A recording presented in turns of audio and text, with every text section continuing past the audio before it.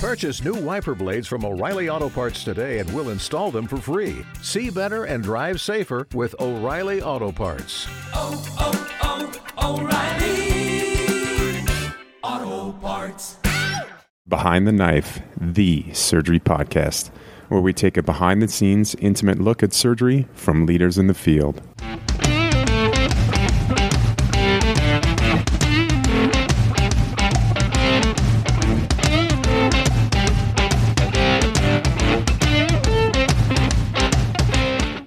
Hello and welcome back. This is your Thoracic team from Swedish Medical Center in Seattle with myself, Megan Lenahan, joined by the esteemed Drs. Brian Louie. Hey. And Peter White. Hello. Today we will be talking about some recent advancements in the management of early-stage adenocarcinoma of the lung. Dr. White in particular has been so excited for this episode. Dr. White, would you like to speak briefly about why you are so enthused? Thanks, Megan. So lung cancer continues to be the deadliest cancer in the United States by a huge margin. In fact, if you look at mortality and you add up the next three highest cancers, colon, breast, and prostate, it's higher than all three combined. Even for early stage disease, not only do we see that high mortality, but there's such a wide range of median survival. When you look at the non-small cell lung cancer 5-year survival, it ranges from 68 to 92% just for stage 1, and anywhere from 53 to 60% for stage 2. While surgical resection remains the mainstay of treatment for early stage non-small cell lung cancer, the benefit of adjuvant therapy has been much more limited. Older trials such as the ANITA trial and JBR10 showed only modest improvements in survival, but more substantial advances in adjuvant therapy have been made just within the last few years.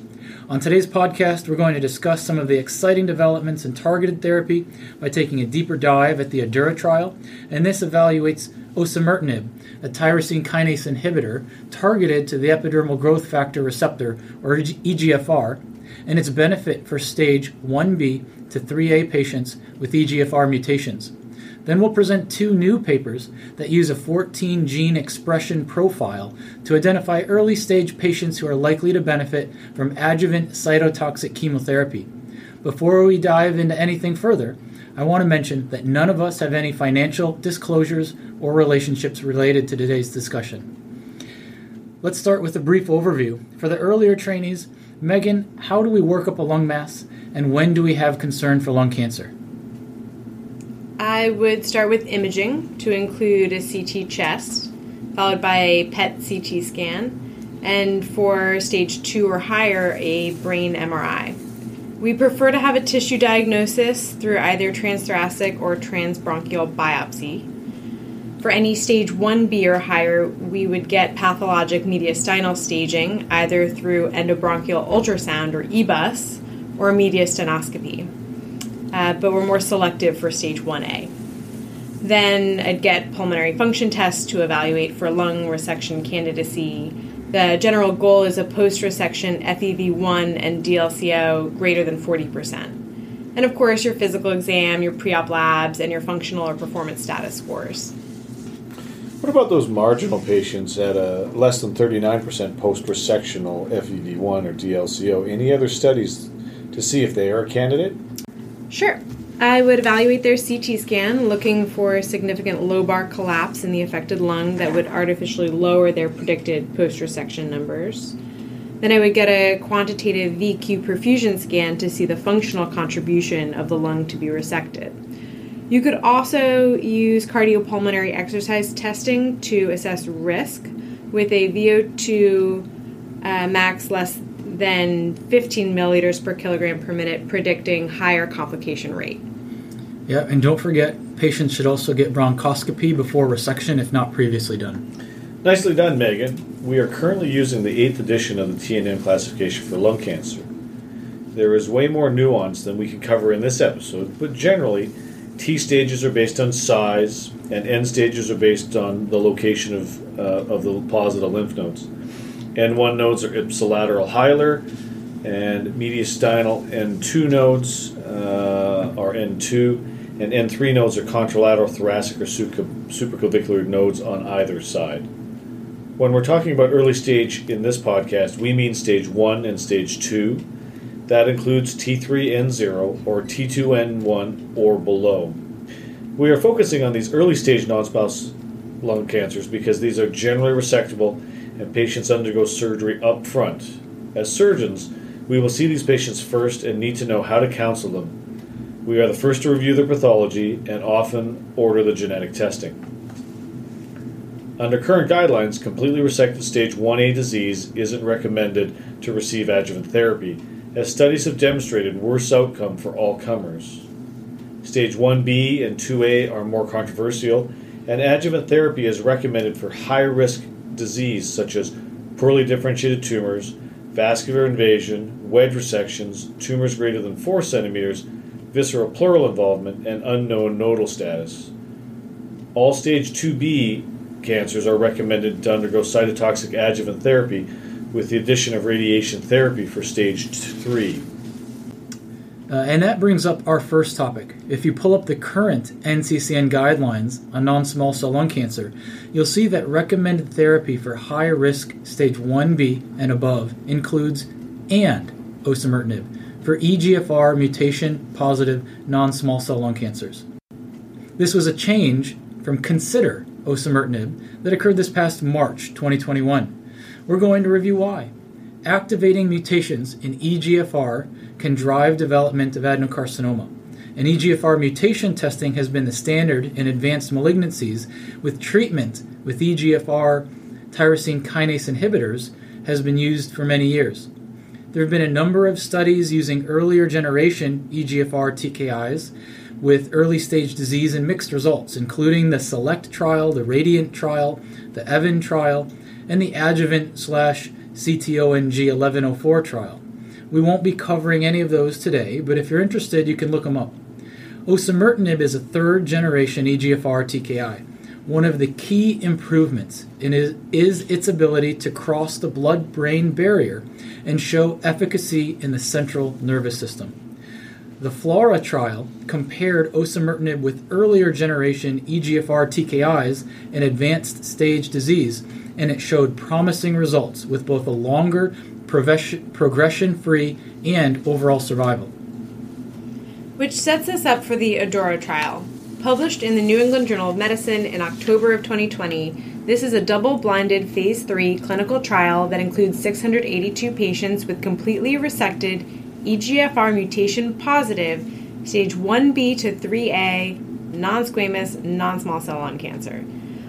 Though it included 1B, the primary endpoint was disease-free survival in stage 2 and 3A patients. Patients were randomized to osimertinib versus placebo daily for 3 years. A few things to note: patients were not mandated nor were they prohibited from receiving adjuvant chemotherapy, though radiation therapy was not allowed. The trial was unblinded to researchers 2 years earlier than planned because reviews showed dramatic benefit in the osimertinib arm. For the primary endpoint at 2 years follow-up, 90% of patients in the osimertinib arm were alive and disease-free compared to only 44% in the placebo group. The hazard ratio for disease recurrence or death was 0.17, or put another way, 83% reduction in risk of disease recurrence. When they expanded their analysis to the entire study population, so including the stage 1B patients, 89% in the osimertinib group were alive and disease-free at 2 years, whereas only 52% in the placebo group were. That's an 80% reduction in risk of disease recurrence or death. Osimertinib was relatively well tolerated, but not without side effects. That included diarrhea, fingernail, and mouth inflammation. Thanks for that great overview, Megan. These results are excellent, and if you pull up the paper, you will see an early, impressive separation on the Kaplan-Meier disease-free survival curves. This benefit holds up regardless of whether patients received chemotherapy or not, and the majority did. Of the patients who received chemotherapy, there was an 84% reduction in disease recurrence at 2 years with osimertinib. Of those who did not receive chemotherapy, there was a somewhat lower but still impressive 77% reduction with osimertinib. So osimertinib definitely does not replace chemotherapy, and there may be even some synergistic effects. It's also important to note that because osimertinib enters the brain, there was also a significant reduction in brain metastases with a hazard ratio of 0.18, which equated to a 1% CNS recurrence with osimertinib versus a 10% CNS recurrence with placebo. But there's always a catch. Peter, what are some of the issues that we need to know about this paper? Thanks, Brian. While these results are so promising, we do need to temper our enthusiasm just a little. First off, the endpoint in this study is disease-free survival at only 2 years, and not overall survival, which will of course take much longer to see the results. While promising, we don't know if we are merely delaying recurrence in these patients. We've been through that before with first-generation EGFR TKIs erlotinib and gefitinib, as well as the second-generation EGFR TKI afatinib. They too had early, significant disease-free survival, only to show no difference in overall survival with the development of EGFR-acquired resistances. But I'll give you that. The benefit seen with osimertinib is vast superior. With a hazard ratio of 0.17, it's really quite impressive. We also don't know what the appropriate duration of therapy is going to be, especially given the concerns that EGFR inhibitors may only keep the disease at bay during treatment, followed by increased recurrence once they're stopped.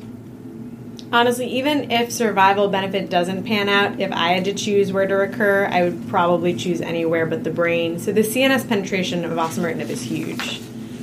We've learned at a minimum that the addition of osimertinib has impressive disease-free survival over chemotherapy alone and has now become NCCN recommended standard therapy for high-risk stage 1B and above for those with an EGFR mutation. We'll be anxiously awaiting the overall survival results in a few years.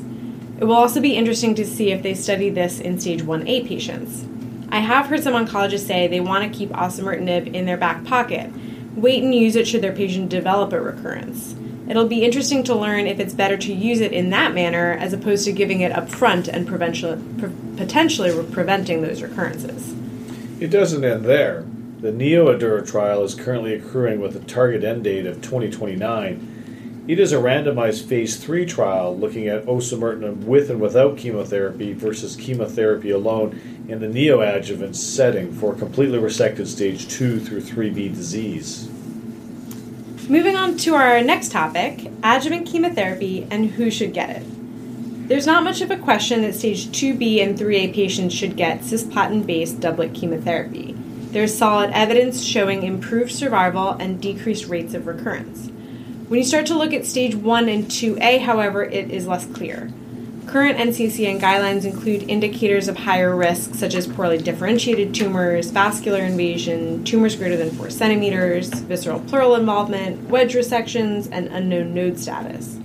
Unfortunately, there isn't much evidence to back up those recommendations, and the guideline itself implies that the list is not exhaustive. It doesn't include genetics or histology of the tumor. O'Reilly! You need parts? O'Reilly Auto Parts has parts.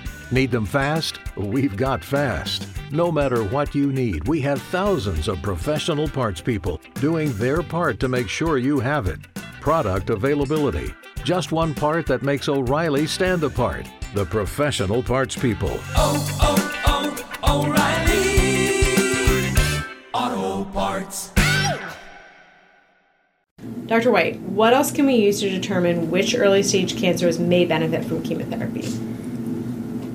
Well, Megan, that's a great question. And it's something that a group at UCSF has tried to do in developing a PCR test for molecular risk stratification for stage 1 and 2A lung adenocarcinoma. So it analyzes 11 cancer-related genes plus 3 additional control genes and processes through an algorithm to classify tumors as low, intermediate, or high risk. It was originally developed on a cohort of 361 patients and then subsequently validated against over 1,400 patients spread across multiple institutions and even internationally with a number of those patients in China.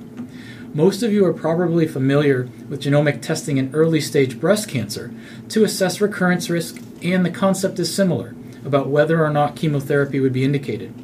The lung cancer molecular stratification better identifies patients at high risk of recurrence and better predicts survival compared to the standard TNM staging system alone. And there's good data out there for using it as an adjunct to TNM staging to better prognosticate.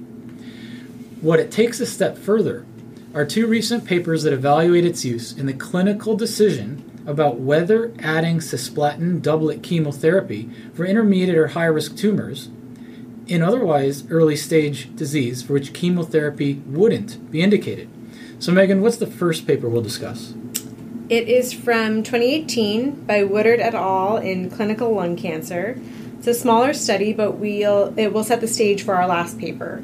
So this group prospectively followed 100 consecutive patients with stage 1A, 1B, and 2A non-squamous non-small cell lung cancer after complete surgical resection and pathologic staging. The tumor was then sent for this molecular profiling. They grouped intermediate and high-risk patients together as molecular high risk, and from there they evaluated disease-free survival. So by conventional 7th edition staging, 58% were stage 1A, 32% were 1B, and 10% were 2A. While a total of 36% qualified for chemotherapy based on NCCN guidelines, only 13% actually received chemo, and that was based on patient preferences and in joint decision-making with their oncologist. When these 100 tumors were run through the molecular gene assay, 52% were low risk, none of whom received adjuvant chemo, and 48 were high risk. As mentioned, 13 patients did undergo adjuvant chemotherapy. While it's a small study, the results were interesting. Of the 11 patients with recurrence, nearly all were in the molecular high-risk group. That equated to a 21% recurrence rate in the molecular high-risk group, and only 2% recurrence in the low-risk group. This held up as a significant predictor of recurrence on multivariate analysis. What's even more interesting is that 5-year disease-free survival for high-risk patients who did not receive chemotherapy was 48.7%, but this improved to 91.7% for those that did. Another point worth mentioning is that there were also 11 patients who are high risk by NCCN guidelines, but then low risk when run through the molecular gene assay. None of those patients received chemotherapy, and none of them had disease recurrence. We do need to keep in mind that this was a non-randomized cohort study with a relatively small sample size and a short median follow-up of 23 months. They also didn't take into account or really even mention other therapies such as immunotherapy or if these patients underwent EGFR testing.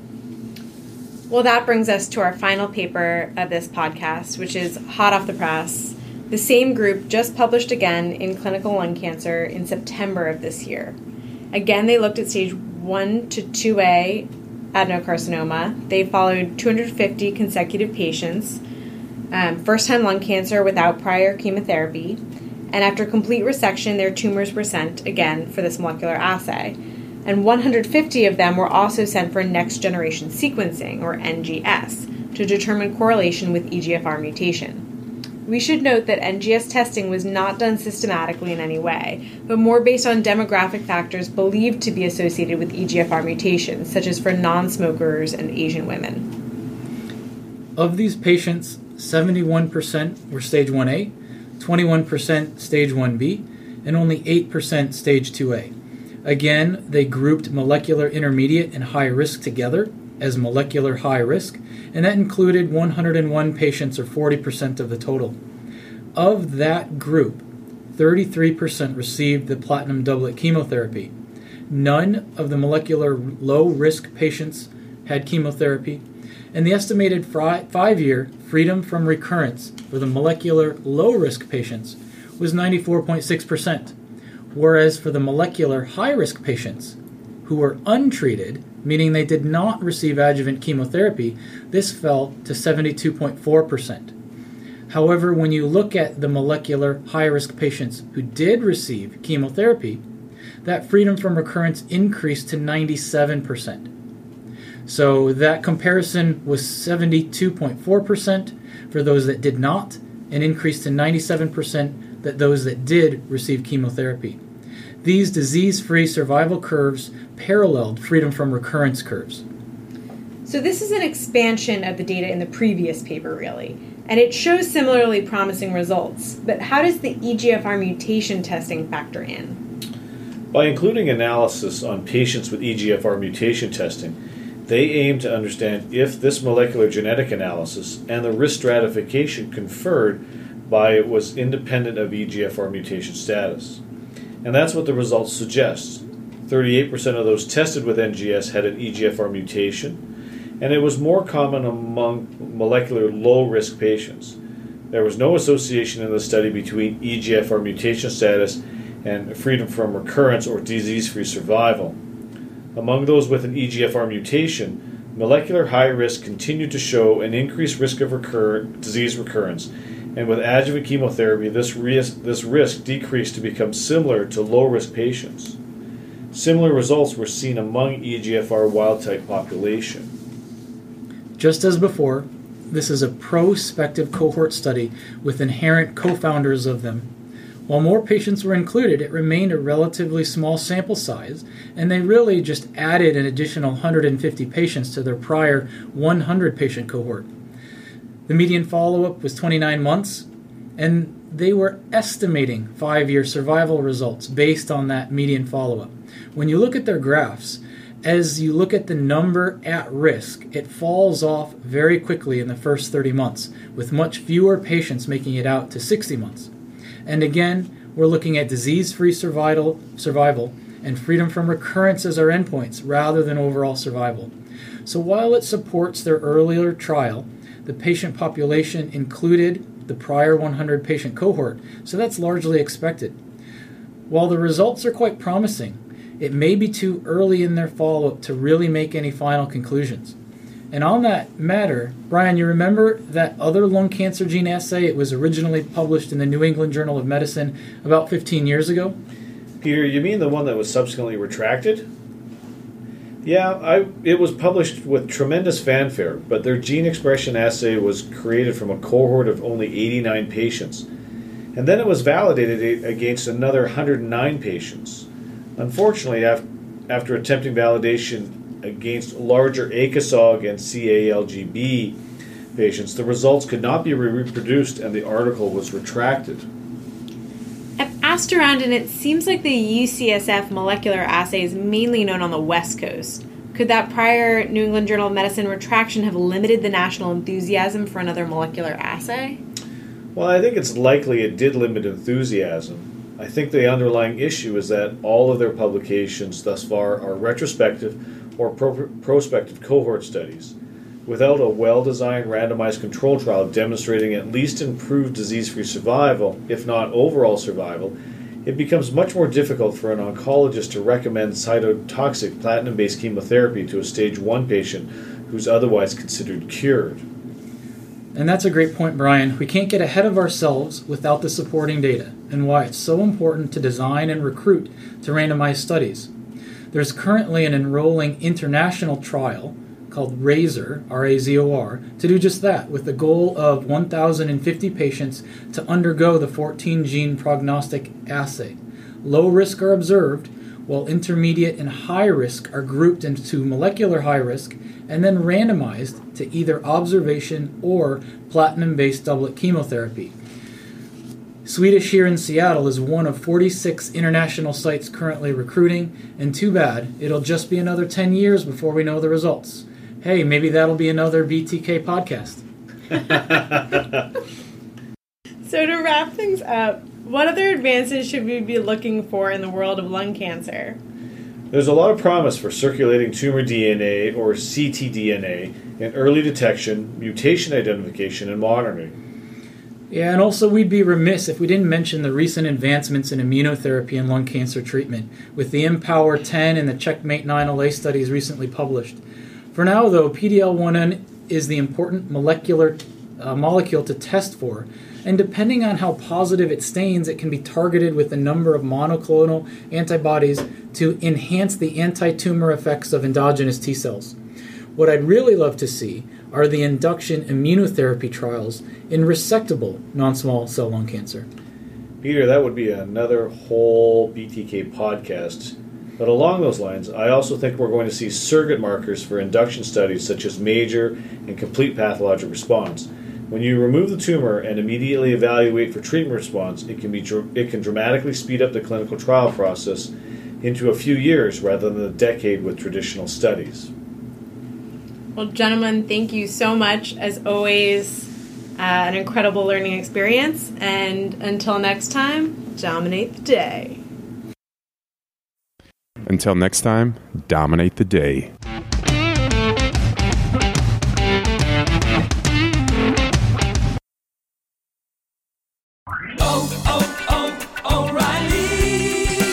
You need parts? O'Reilly Auto Parts has parts.